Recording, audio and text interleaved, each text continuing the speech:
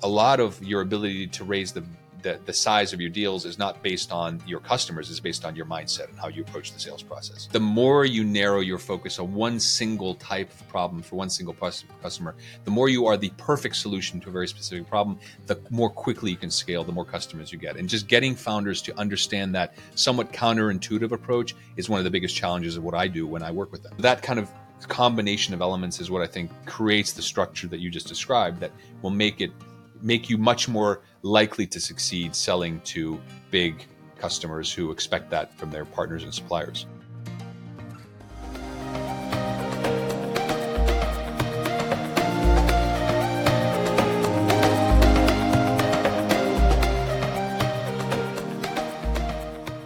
Welcome to De-Stress Your Business, the podcast where we show you how to get incredible results in your business without constant stress. I'm Alexis Kingsbury, a serial entrepreneur and founder at Air Manual. Now, today we're tackling a challenge that's all too common for business-to-business selling or B2B selling, which is the daunting task of securing deals with those large enterprise clients, those whales, those elephants. It's a world that's filled with long sales cycles, complex negotiations, and the pressure of pitching to massive organizations. And for many business owners, it can feel like an uphill battle, often leading to stress and uncertainty. So to shine a light on this critical issue, I'm thrilled to have Zoltan Vardy as our guest. Now, Zoltan isn't just an expert in the field. He's a seasoned veteran with a 30-year track record, including high-level roles at NBC Universal and ProSieben Sat1 Media, which are both multi-billion-dollar revenue companies. Now he dedicates his time to mentoring startups, sharing the wisdom that he's gathered through his experiences. And so he's here on today's episode to talk about the launch code, which is the name for his proven blueprint for navigating the complex terrain of enterprise sales. And so whether you're struggling to break into the enterprise market, or perhaps your primary route for sales is through enterprise sales and you're looking to refine your approach, Zoltan's insights are going to be absolutely invaluable for you. So get ready to learn how to streamline your sales process, target the right clients, and ultimately how to make enterprise sales less stressful and more successful. So let's get started. Welcome to the podcast, Zoltan. Hey, Alexis, thanks very much. That was a wonderful introduction. Thank you. Thank you. Well, it's so good to have you here. And in fact, if we can start with a bit of that background, can you share your journey from NBC and ProSieben to becoming a mentor and a speaker, now guiding B2B tech startups in enterprise sales? Sure, absolutely. Be happy to. So, I'm a startup mentor. I work with business-to-business tech founders who generally struggle with sales, are not comfortable with it, don't have necessary experience with it. And I help them to sell and market to enterprise clients, as you mentioned, by applying a blueprint that I created called the launch code. And it's actually built on all the principles and the tools and the techniques I've used to close over $2 billion worth of B2B deals over the course of my career. And as you mentioned, the C-suite at big media companies, but also as an entrepreneur and as an investor myself.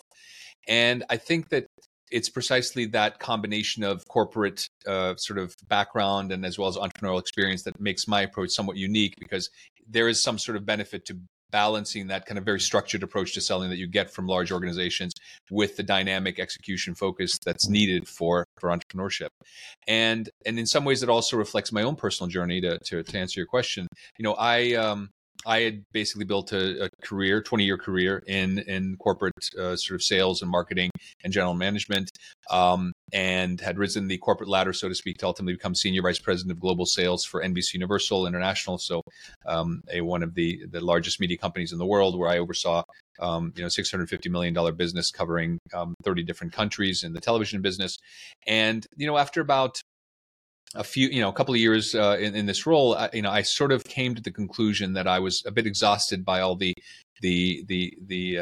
environment of a corporate role, and I wanted to get back into something a little bit more entrepreneurial. And so it didn't take me long until I discovered this possibility of working with early stage founders. And one of the insights I got from a really early stage of my involvement is that I met with a lot of people who were extremely knowledgeable and passionate about the products they were developing. right? So they really believed in the technology. They really believed in the problem they were solving, but they lacked the mindset and the skills they needed to really be able to sell and market their product. In fact, some of them were quite uncomfortable with the idea of selling, right? It's like forcing somebody to buy something that you don't need. And this was really keeping them, back. And so what I started discovering is that they were, defaulting to sort of two types of approach to selling. One is what I call the I know a guy approach, which is very much, network-based sales. I know a guy here and, I'm sure he'll buy our product. And then there's kind of spray and pray approach, which is like, let's send out 1,000 emails and hope somebody responds. And so I noticed that they really didn't have the skill sets. So that's what I came up with, right? So I took all of this learning that I had and I created this kind of 3-pillar sales and marketing system that I called the Launch Code. And it's something that I've shared through personal mentoring programs, through my own on-demand video course, and some combination of the two. Now at this stage, having worked with over 200 founders in 26 countries across Europe, helping them to focus their offer message, to build a structured sales model, to execute based on clear guidelines and targets. And I think it's addressed a really fundamental need in the market, and I'm very pleased that I've been able to bring that knowledge to the fore. That's amazing, and I think there you're alluding to the pillars of the Launch Code, which would be great to kind of briefly kind of cover those before, because I want to then dive into some of the common challenges, particularly that I've experienced myself with my own B2B businesses and also seen with other businesses. So just before I dive into some of that detail, take us through, like, at a high level, what's the Launch Code? Yeah. So the ultimate objective of the Launch Code is to help founders build predictable revenues, right? That's the essence of business. After all, that's how you can invest in people and products. That's how you can build a business. That's how you can raise funding. So it's a really critical need. And I do that by helping them to sell and market to enterprise customers. And the 3 pillars I've created are there to address very specific problems. And let me give you an example. So what is a typical situation that you'll find a lot of founders in, right? They go to an event and, people will come up to them and say, so tell me, what do you do? Right? Typical question. And I don't know if you've had this experience, Alexis. I certainly have, where I'll ask this question and then I'm overcome with a 5-minute monologue of gobbledygook and buzzwords and technologies with no end in sight. And you sort of leave with your, scratching your head and say, okay, what does this company do? Well, that's the first pillar of the Launch Code. It's about focusing your offer message so prospects understand what you're selling. And so it really starts with the value proposition, goes through the product offering, and then the messaging and the tools that you convey. So that's kind of the first situation. The second pillar is built around the concept of structure, right? So it's about, not spraying and praying. It's about not, randomly talking to people that you happen to know. It's about creating a very, very clear idea of who your ideal customer is, and then following a very structured approach to reaching those potential customers through a combination of outbound, so direct selling, inbound, when they're looking for you and reaching you, and partnerships when you're using the credibility and the reach of third parties to reach their ideal customers. And so the outcome here is really to become much more structured and hopefully be able to close a higher percentage of your deals. An example of a company I worked with out of Slovenia, actually, a development company, they were really struggling with identifying their ICP, their ideal customer.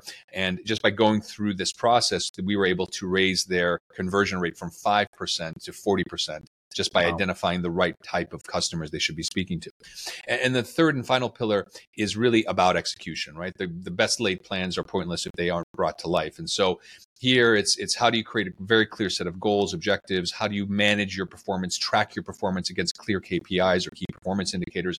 Also, you can make better decisions based not on gut feeling, but on data. And then using that to reach your revenue goals, and hopefully finally building a team that takes the founders out of that day-to-day grind of selling and puts them in a more strategic position and helps them hire the right type of people to actually deliver the sales on an ongoing basis. That, in a nutshell, focus, structure, and execute is what the Launch Code is all about.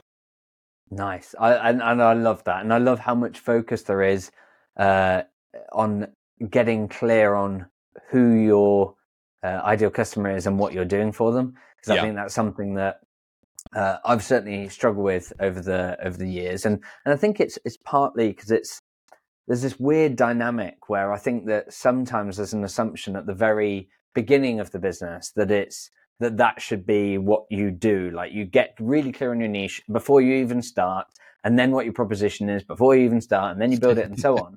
And whilst if only life were that easy. Well, exactly. It's like that's ideal. That would be amazing if we could do it that way. But my experience and working with other clients has been that actually you kind of have to start a bit wide and a bit scattergun to work out where there seems to be the most interest. I remember with my first startup business that probably took a year or two before we went, actually, we've got these like just a few big enterprise clients in our case, like Cisco and Autodesk and some others, where we said like they seem to be happy spending thousands of pounds when we've got other clients who seem to like be frustrated spending hundreds of pounds. What's the difference? And when we dove in, we were able to understand not only the type of customer, enterprise, etc. But actually, it wasn't just that. It was like how they were using it, what problems they were looking to solve. And so we were able to then pivot the whole business around that. And I think, but that's a hard thing to do. That's a hard thing to do the longer that you're in it, because you kind of feel like you're one thing and then changing that is hard. So I want to dive into some of the common challenges that I think businesses face when doing this. And I'll ask you for others. But if I throw one of the first ones at you, which is, as you say, like you want to be clear on what's the proposition that you've got and who's that for. And particularly if we're going to go down enterprise sales, because there's lots of benefits of doing that, you want that clear. And yet when you mentioned like talking to someone at the event, I remember with my other software business, I remember I'd speak to 100 business leaders and only one or two of them are the enterprise ones.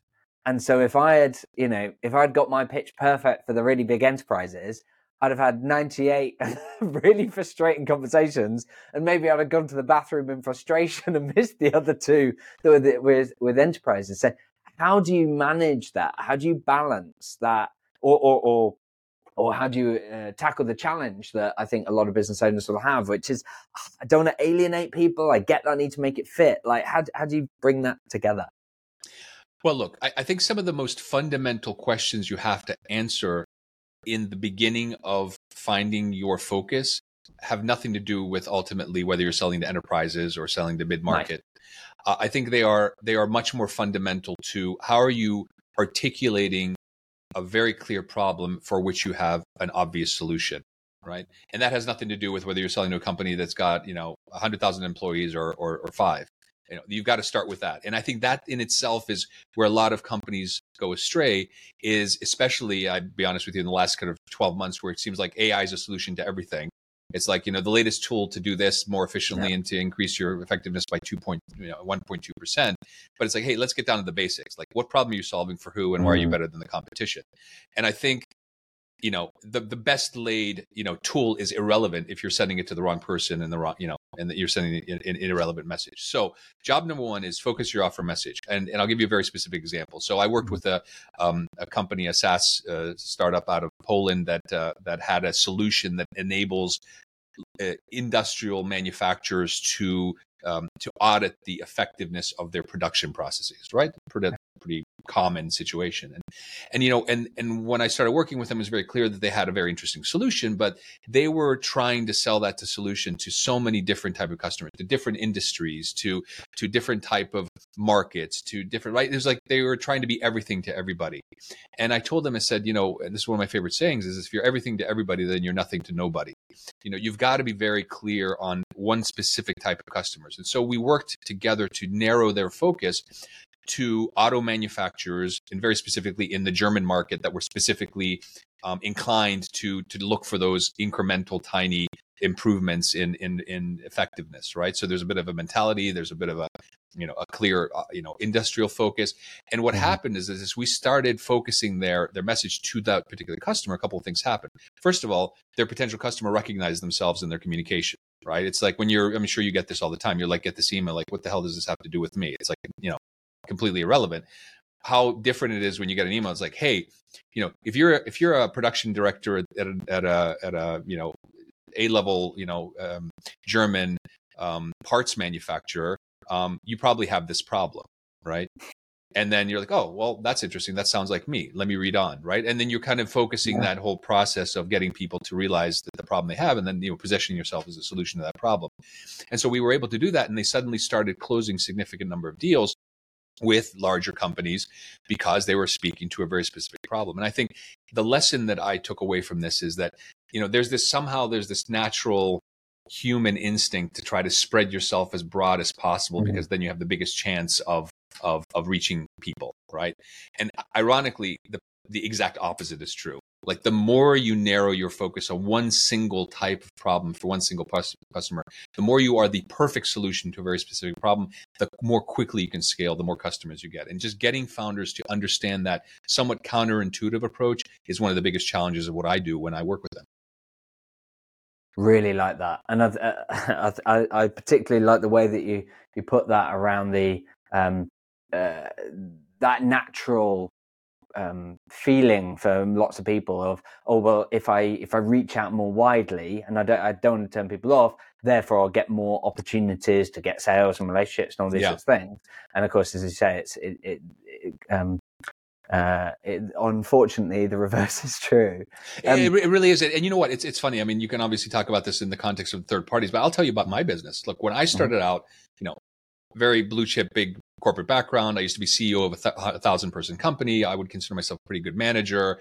My background is in sales, but I kind of graduated to general management. So I had a bunch of business skills that I thought would be relevant for people who are starting their businesses. So at the beginning, I started talking to people about, well, let me help you build your business. But, frankly, that's a very difficult thing to understand. What does that mean in practice, right? And then, I could be relevant for people who are, starting a small business. I could be somebody relevant for somebody in the manufacturing business. I could be somebody relevant for somebody in the professional services business or startups. So, there's a lot of different types of customers that I could be offering my services to. And over time, what I realized is that ultimately the type of companies that are most acutely interested in my particular approach are startup companies that are innovative, open, want to scale quickly, want to go global, have a global mindset. Like just the whole mentality of those people was very different than sort of the family-owned manufacturing company focused on, delivering a product to a very specific audience. So that was like one of the ways I focused. And then I realized, okay, well, yeah, I'm going to be a good manager, but I'll tell you what, one thing I'm really good at is how do you sell to business customers? Like that's the significant value I add. And so I narrowed my focus to, I will help you sell and market your product or service to business customers. And the moment that I started focusing my own offer and saying, if you're a startup founder with a set of characteristics, early stage, but looking to scale, if you want to generate predictable revenues, and if you sell a business service to enterprise customers, I'm your guy, right? Nice. And just that level of focus, which took time, by the way, it didn't happen overnight, completely changed the arc of my business, and is, I think, a really good example of how you just apply the same principles to so many different other situations that are similar to mine. Yeah, and I think that point around it took time, and often it's hard, I think is really important, because like in your situation, you might say that it must be times where you think, you know what, sometimes it is hard selling to startups. They haven't got big budgets. They they really would like to do everything themselves, and so as a result, it's quite as hard to get a high value ongoing sale there. Yep. Whereas, as you would teach through your own program, like selling to enterprise, actually, the enterprises would value how to sell to enterprises as well. Yep. So therefore, there's a really big opportunity there to create these ongoing retainer contracts. But the pain is not as great. The pain is not as great. And that's really fundamental, right? So it's not just enough for you to identify a problem. You have to identify a problem that is agitating enough for the particular customer that they need to solve it, right? And look, I say this having worked for 20 years in big companies, flying business class and first class. So just as a reflection of their approach to costs, right? Like, at the end of the day, who cares? It's a rounding error. It's for them, an incremental growth of 1% in sales is almost irrelevant, right? But for a startup, being able to demonstrate your ability to help them grow 50, 100, 200% in the space of 12 months, I mean, that's a game changer, right? And so I think that's where it's a really different approach. Again, just reflecting on my own journey as an entrepreneur, and again, very much I think relevant to anybody selling a service among your audience. It's not just enough to have the type of customer. They've got to have a problem that is acute enough where they want to take action, right? And that I think is a fundamental difference. Yeah, and I think your clarity on where the value is and where the opportunity is amazing. I think that what I see a lot, and I've fallen into it as well, is the grass is always greener kind of attitude. Sure. Where if you're dealing with smaller customers, you think, you know what, if you take SaaS, software businesses as an example. I've been my software businesses generally have operated mid-market, and as a result, typical average customer value per year is somewhere between the kind of 1,000 to 10,000 kind of dollars, pounds, whatever kind of range. And yet I'll meet owners of software businesses that have been only going, 12 months or something, and they're already at 7 figures revenue. Yeah. You go, oh, wow, how have you done that? How many customers have you got? And the answer is like 1 or 2. Right. You go, oh, that's so frustrating. Like, you've got these enterprise customers and that's amazing. And I wish I had that kind of revenue. And so, of course, it's easy to then go, oh, the grass is greener, because how much easily they can get to that. And as long as they can keep those customers happy, it's like you build on top. But on the flip side, the reverse is true, right? They'll be looking at my business and go, oh, I wish I didn't have the customer density risk of, if I lose one of these customers, then this. And also they'll look at lead time cycle and sales cycle and say, oh, it takes me like a year to land the next client, whereas he's able to pick them up in 30 days. And I think often we're all victim to that. We all think like, oh yeah, that looks good. I even see it, people outside the SaaS industry going, oh, I wish I had a software business. And that's because they don't think about data security incidents and stuff like that. So, well, look, like with most things in life, right? Balance is what really leads to success, right? So I think that, as much as I talk about selling to enterprises, and it's the point of my spear, so to speak, what I talk about is not just, how to sell to enterprises, like how do you become successful as a business to business sales, function. And I think, having that balance of customers, and it's something I talk about a lot, is that, when you're, one of the first things you have to understand when you're approaching enterprise customers is you've got to approach the right ones, right? There are certain characteristics that you need to have in place, or that will likely increase the likelihood of your target customers being open to your solution. So a typical, characteristic is, I talk about elephants and deer, right? I think even in your introduction, you talked about elephants as enterprise customers. Well, look, I say that they're, if you kind of broadly approach this from 3 perspectives, they're like the rabbits, the elephant, the deer, and the elephant, right? The rabbits are like the small, nimble customers, or that will move quickly, but frankly, it's hard to, have a long-term meal with just one rabbit, right? On the other end are the elephants, who are the large, lumbering, low, slow-moving, usually market leaders who don't have a huge incentive to change. But, if you can, hunt for an elephant, that's quite a big catch. The ideal customers, in my view, in the enterprise sector or upper mid-market enterprise sector, are the deer, right? These are typically the challengers in their particular category, right? They're the ones that have an incentive to try out new things, to try out new innovations, to get that much better, because they're constantly trying to overcome the elephants. And every single segment will have that group of deer that are quite big, and represent a significant part of your, could represent a significant portion of your business, but are certainly open and nimble enough to make decisions, relatively quickly. The second quality I talk to my customers about, and if I just think about, a typical, customer, say a technology solution provider out of the UK that I work with in the warehousing logistics space, we talked about, okay, so target deer. Second, focus on companies that are private, not publicly owned. Why? Because publicly owned companies have quarterly, reports to deliver, numbers to deliver. So they're not going to make huge bets on unknown companies. If you're a private company, you have more leeway. Try to sell to headquarters rather than subsidiaries, because the decision-making authority sits with headquarters normally. Look for startup-friendly signals. Do they have a corporate accelerator? Do they have a corporate venture capital arm? Do they have relevant leadership roles? Do they have somebody called the head of innovation in their organization, right? These are all signs that this company is open to the prospect of working with early stage companies. And so, if I could define the perfect corporate target, I'd say their challenger position, privately held, with decision making authority in the headquarters, and with startup friendly signals. Yeah, I love that, because I think I've definitely seen, as you say, like the rabbits, the deers, the elephants. I've definitely seen those deals on the elephant side where it ends up so frustrating because it takes so long, but also you can get to quite late stages in the process, and suddenly you're inundated with like 1,000 question information security questionnaire, or some very high expectations around some of the things that you might have in place. And those are things that, for my businesses, we had to put them in place as a result, and it took a long time, and that's helped for subsequent software businesses could have been quicker to Yeah. put that in. But I remember in the early days, we just had to say no. And that was frustrating. I remember one particular client or potential client was Visa. And I remember them being really interested and going through all those hoops, and then them starting to go down the security bit. And I remember them saying to us, like, oh, just so you know, we've been told that our security requirements are higher than that of the NSA, which is like the American like security agency, right? Yeah.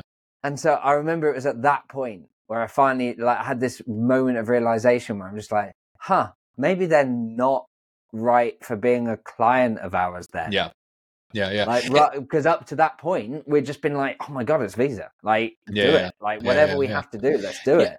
And look, obviously the glow of the brand is a huge attraction for company, right? I mean, it gives you instant credibility. But I think one of the things I talk to my clients a lot about is setting expectations, right? I mean, I think you have to and I speak about this from experience in the sense that I have been a buyer on the corporate side, and I've also sold to corporations, right? So I kind of both as an early stage company in my early stage business that I built and sold.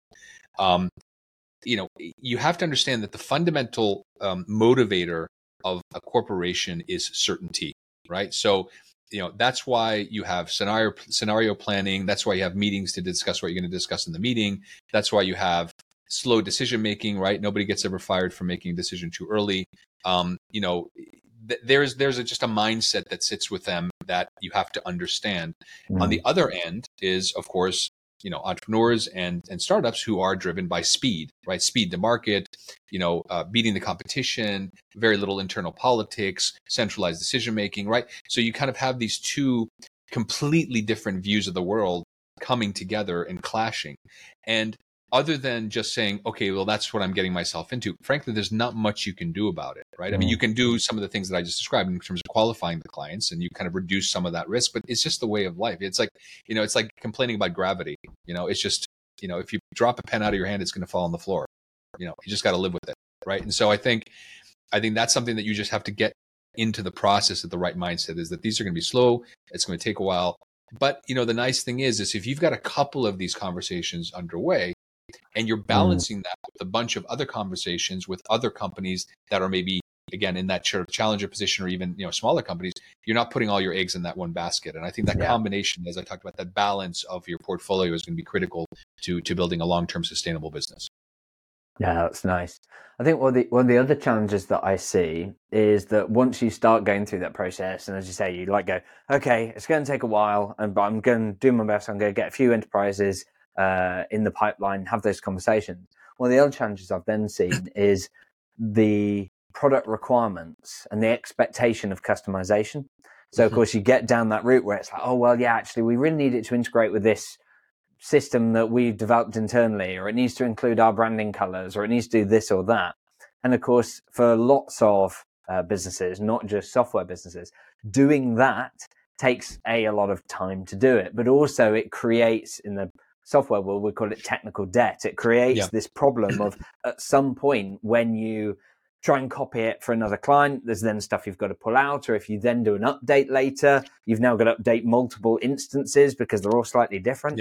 And that can be a bit of a friction point, I think, for a lot of business owners, is how do you get that balance right between, essentially, in the SaaS world, one of the benefits of SaaS is that you've got this scale where you're essentially able to sell the same product to lots of people and then update it, and that's all great. But of course, that's not the case if you end up with 100 customers that have all got different instances and you can't update all of them. So how do you get that balance right?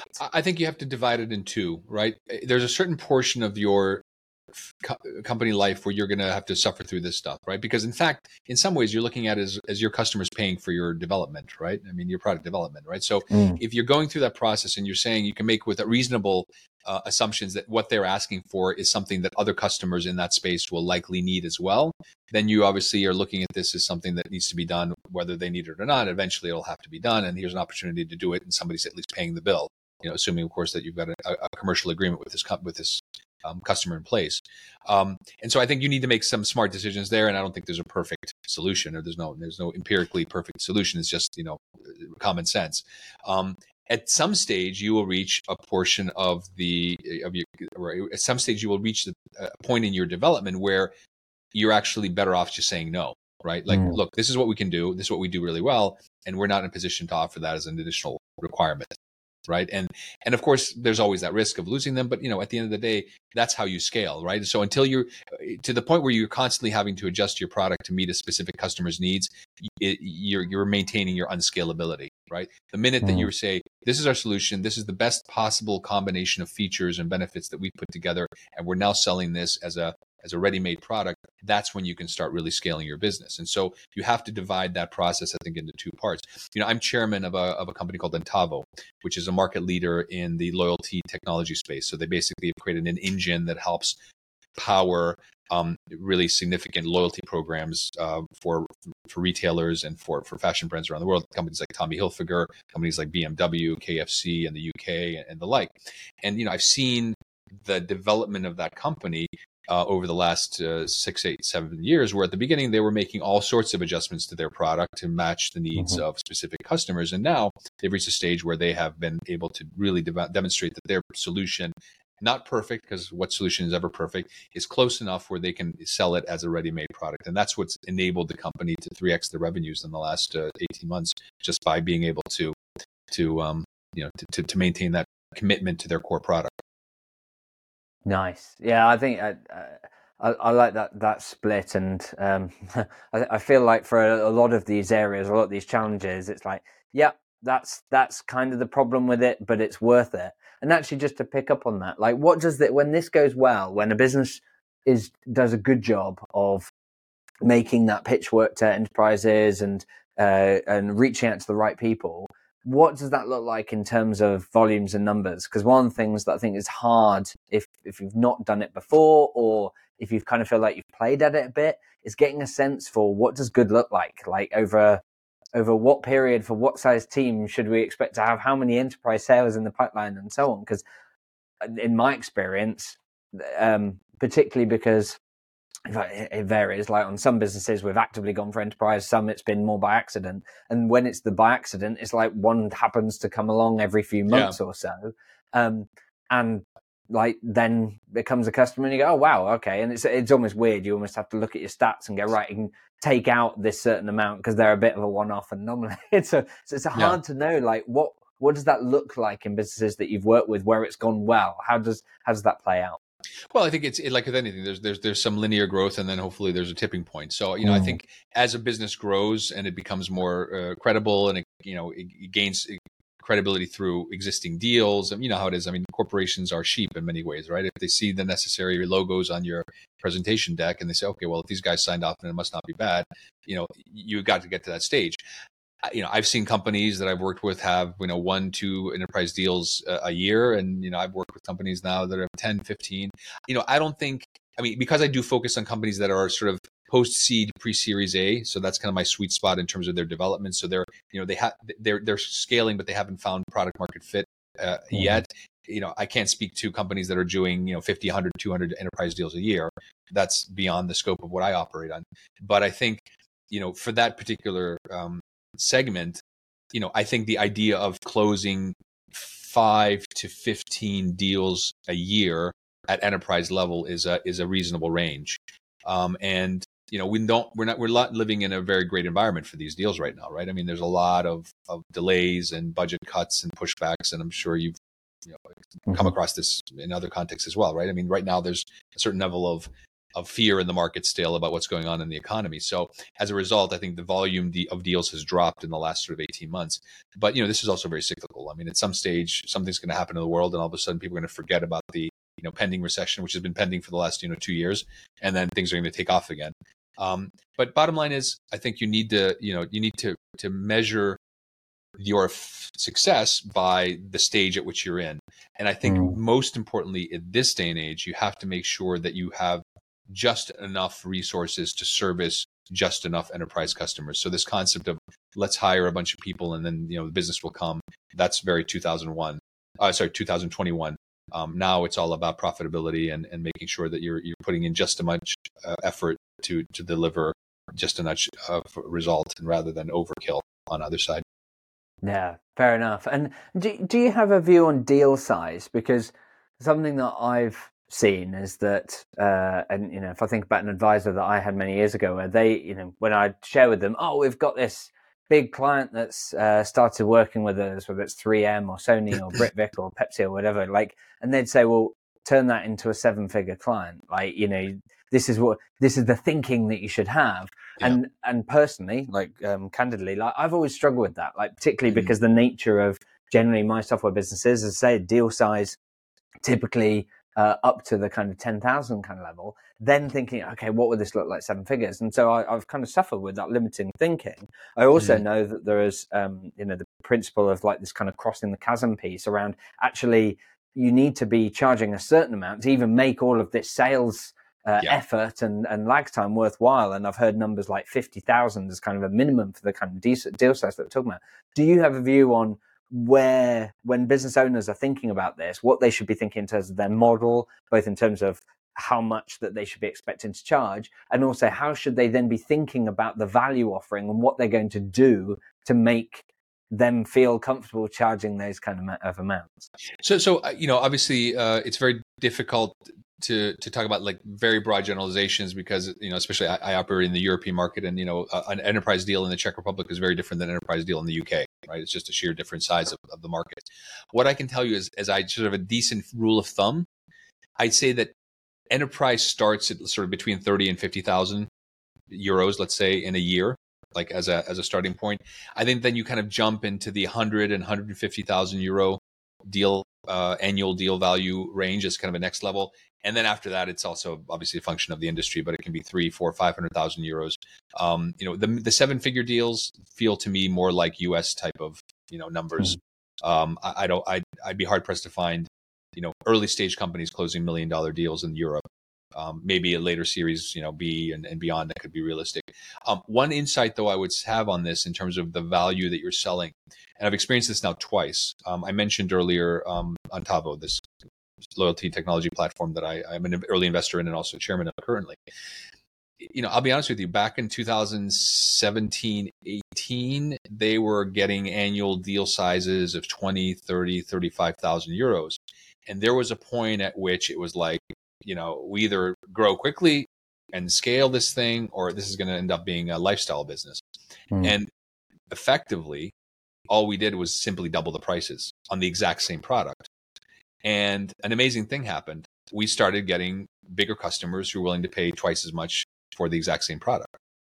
And suddenly the $30,000 deals or euro deals were now 60,000 euro deals, and so on, right? So a lot of this is also a bit of mindset and also a bit of targeting, right? So they were targeting certain customers who were only prepared to pay 25, 30, but they shifted a little bit higher into higher range customers. And all of a sudden they had bigger budgets and they were willing to take bigger risk. And I don't think that's everybody can do that, but a lot of your ability to raise the size of your deals is not based on your customers, it's based on your mindset and how you approach the sales process.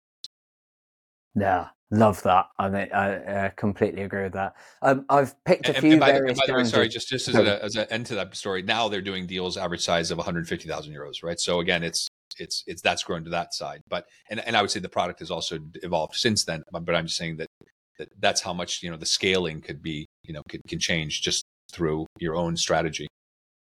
Yeah, and thank you for sharing that, because when you said, "Oh, when we doubled it," it did make me think like, cool. And so when are you going to double it again? Yeah. So it sounds like that process has happened. That's awesome. I love those, and I've picked a few various challenges that I've either hit myself on numerous occasions, or that others have hit. Are there any other challenges that you'd say that businesses that are trying to make B2B enterprise selling work, that are critical, that I haven't already picked on, that you'd like to kind of tackle? Well, I think there's a couple of typical situations that you might find yourself in that I'd reflect on. So one is, you're selling a product or a service that falls into the nice to have category rather than the need to have category. And I think it's really important that you understand that, the amount of effort that an enterprise will put into negotiating an agreement is quite significant, right? For all the reasons that you just described in terms of decision making and technology and security. So whatever you're selling has got to have meaning, right? It's got to have a meaningful, lasting impact, and it's got to have a bottom line focus, right? And look, I've sat in enough, boardrooms over the course of my career, evaluating investment opportunities, and we can talk about all sorts of really high level expectations in terms of sustainability and the ESG and a lot of stuff that's important. But at the end of the day, decision makers are driven by the bottom line. Sorry, that's just the reality. That's what their bonus is paid on. Is it making a profit or not? So if you can't demonstrate that your particular solution is going to either help them generate more revenues or save costs, you're going to have a very, very difficult time selling into enterprises. That's just the one thing. So make sure whatever problem you solve, it matters, right? That would be the first thing. The second is a question of credibility, right? So, and especially this goes a little bit towards the kind of the startup environment. You've got this typical kind of Hollywood picture of the startup founder, with the raggedy jeans and the hoodie and the, Apple laptop under their arm with the Starbucks cup in their hands.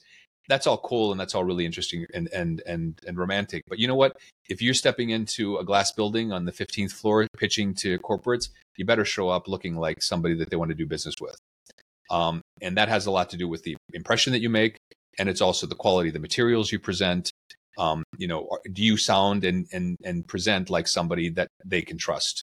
And that's a very, very important part. And I think something that in this day and age is maybe downplayed a bit as being, old school. But I'll tell you what, I can tell you so many times I've been in boardrooms where people, they say your personal brand is what people say about you when you leave the room. Person left the room and they're like, this guy just doesn't seem really serious, right? I mean, it doesn't seem like somebody we want to do business with, right? So you got to make sure that you build your credibility. And by the way, that comes with things like, you worked at brand name companies, you've got, brand name customers, you can put on a jacket and make a decent presentation, like things that just make people, make an impression out of people. And the third thing I think is at some stage during the process of selling, you will need to find an internal champion, right? And that's a very important process. An important element of closing a deal, right? So the nature of enterprises is that nobody actually ever really makes a decision. Decisions just happen. And so you have to have somebody who is on your side and is representing your arguments in front of the people that matter. And you should be looking at finding that internal champion. That internal champion will most likely not be the decision maker. If it is, you're very lucky. But it's oftentimes somebody who's sort of a mid to high level person in the organization who has got a technical, professional experience or relevant oversight of a specific part. So if you're selling an HR service or product, then the HR director is your internal champion. Or if you're selling a technology solution in production, the production manager is the internal champion.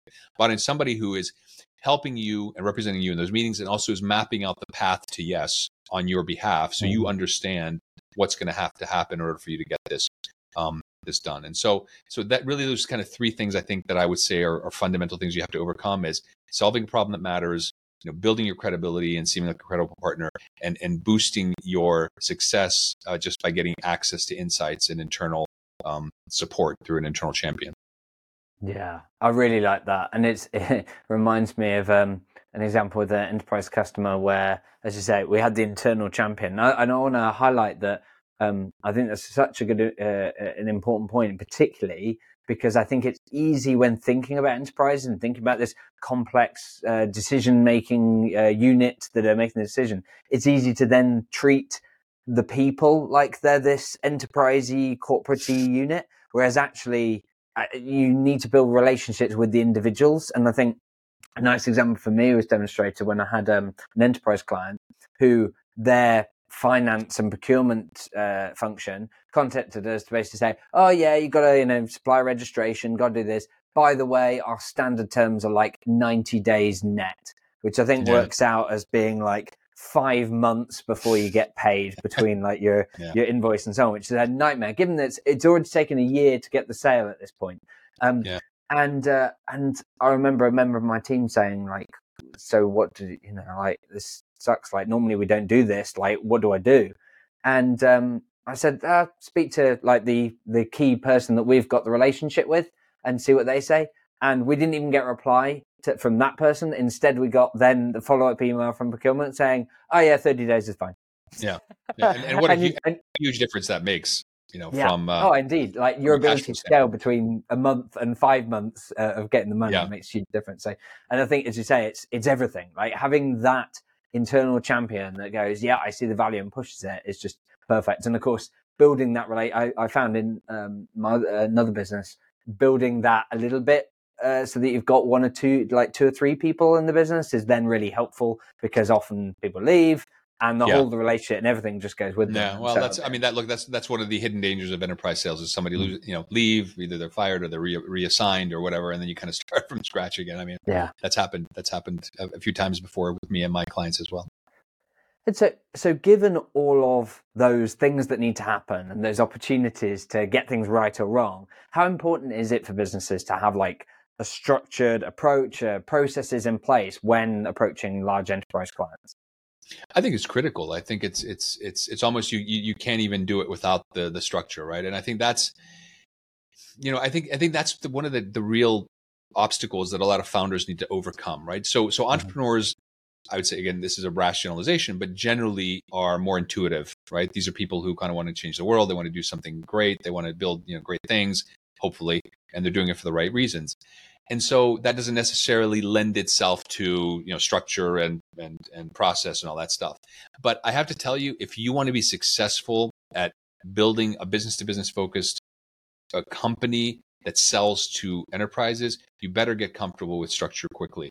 There's a certain amount of chaos that you can manage up to a certain point, but in order for you to be able to engage with this type of company, you've got to again be able to master that process, and that's, by the way, really the essence of the third pillar of the launch code, which is like, how do you go about managing your business and your sales processes in an effective way? And number one is set clear goals, right? Like understand what good looks like, both in a long-term, a midterm, and a short-term basis, and really set out clearly what it is you want to achieve, and see how those enterprise customers and specific types of customers fit into those objectives. That's like step number one. Step number two, you better be able to track your progress and manage your performance effectively by gathering data. I can't tell you how many, I would say early stage businesses actually generating millions and millions of pounds or euros of revenue don't use a CRM system, like a very fundamental, basic database of customer contact. And so that's like one of the first, like, do you have a CRM? Oh, no. Well, okay, well, like that usually start with that, like just being able to gather information and data in one place and not, relying on slips of paper and Excel. Again, having that, tracking your performance, seeing what's working, see which of your outreach campaigns is delivering the most effective results, doubling down on that, right? So a lot of that stuff is just like thing, so that ultimately use that data to make decisions. And, moving from that, well, my gut tells me that the answer is A, but the data tells me actually, well, the answer is B, and then trusting the data. And the third and final bit, which is very important, is ultimately building the set of functions within the sales and marketing organization that cover off from everything from lead generation to account management, to upselling, to administration and the like, and just making sure that, look, maybe at the beginning it's just 3 people doing 17 jobs, but as you grow the organization, those functions start splitting like an atom, right? And people start getting specific elements of that function. And so creating the pillars of that, so that ultimately as you scale your business, you as a founder don't end up sitting there managing the entire sales process on your own. However, maintaining an important part of sales is as the leader of the organization, but not being burdened with the day-to-day grind. And so that kind of combination of elements is what I think creates the structure that you just described, that will make you much more likely to succeed selling to big customers who expect that from their partners and suppliers. Fantastic. Love that. And yeah, completely agree. So Zoltan, as we kind of move to a close, what would be the kind of key 1, 2, 3 takeaways that you'd like listeners who are looking to scale their businesses, etc.? What's the key takeaways that you'd like to leave them with?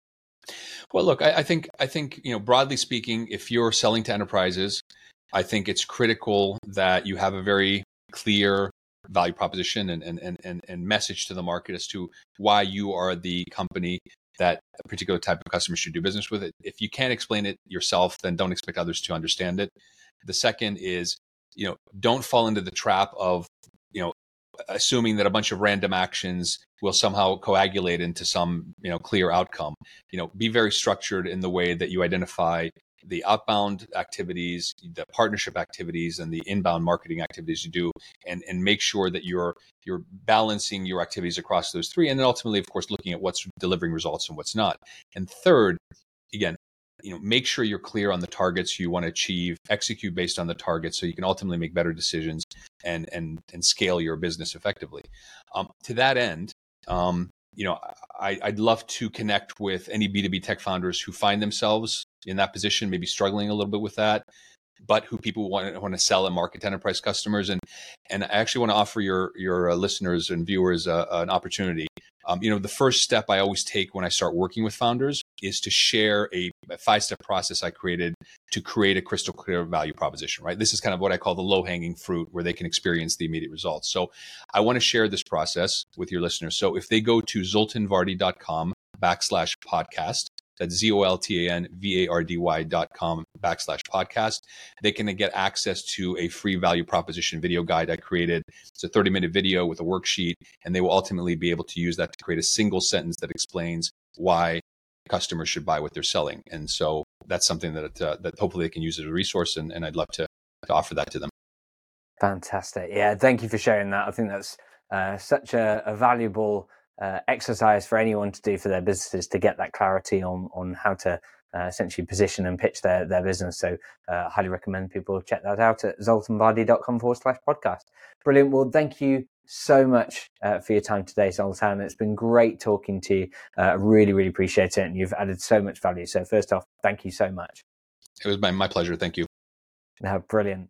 And I'd like to say for any we've talked about the principles of enterprise sales work really well for all sorts of businesses. We know that particularly Zoltan focuses on those startup businesses, and I've definitely experienced all this in the world of SaaS startups and trying to build software businesses. But it reminds me that we recently developed some resources. So if you're a SaaS business owner who's looking to systemize your processes, such as enterprise sales, as covered in today's episode, we've now got some guides and resources, including a free scorecard with a report to help you to scale your business faster. And you can check this out at airmanual.co/SaaS. That's SaaS to learn more.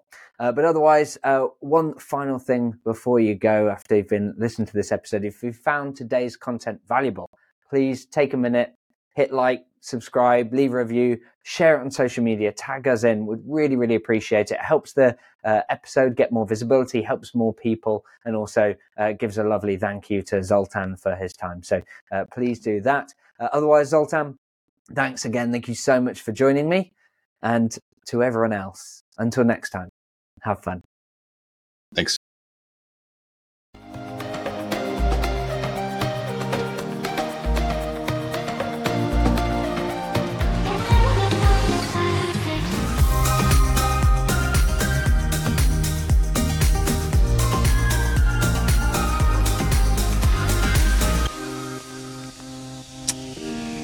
All right. All set?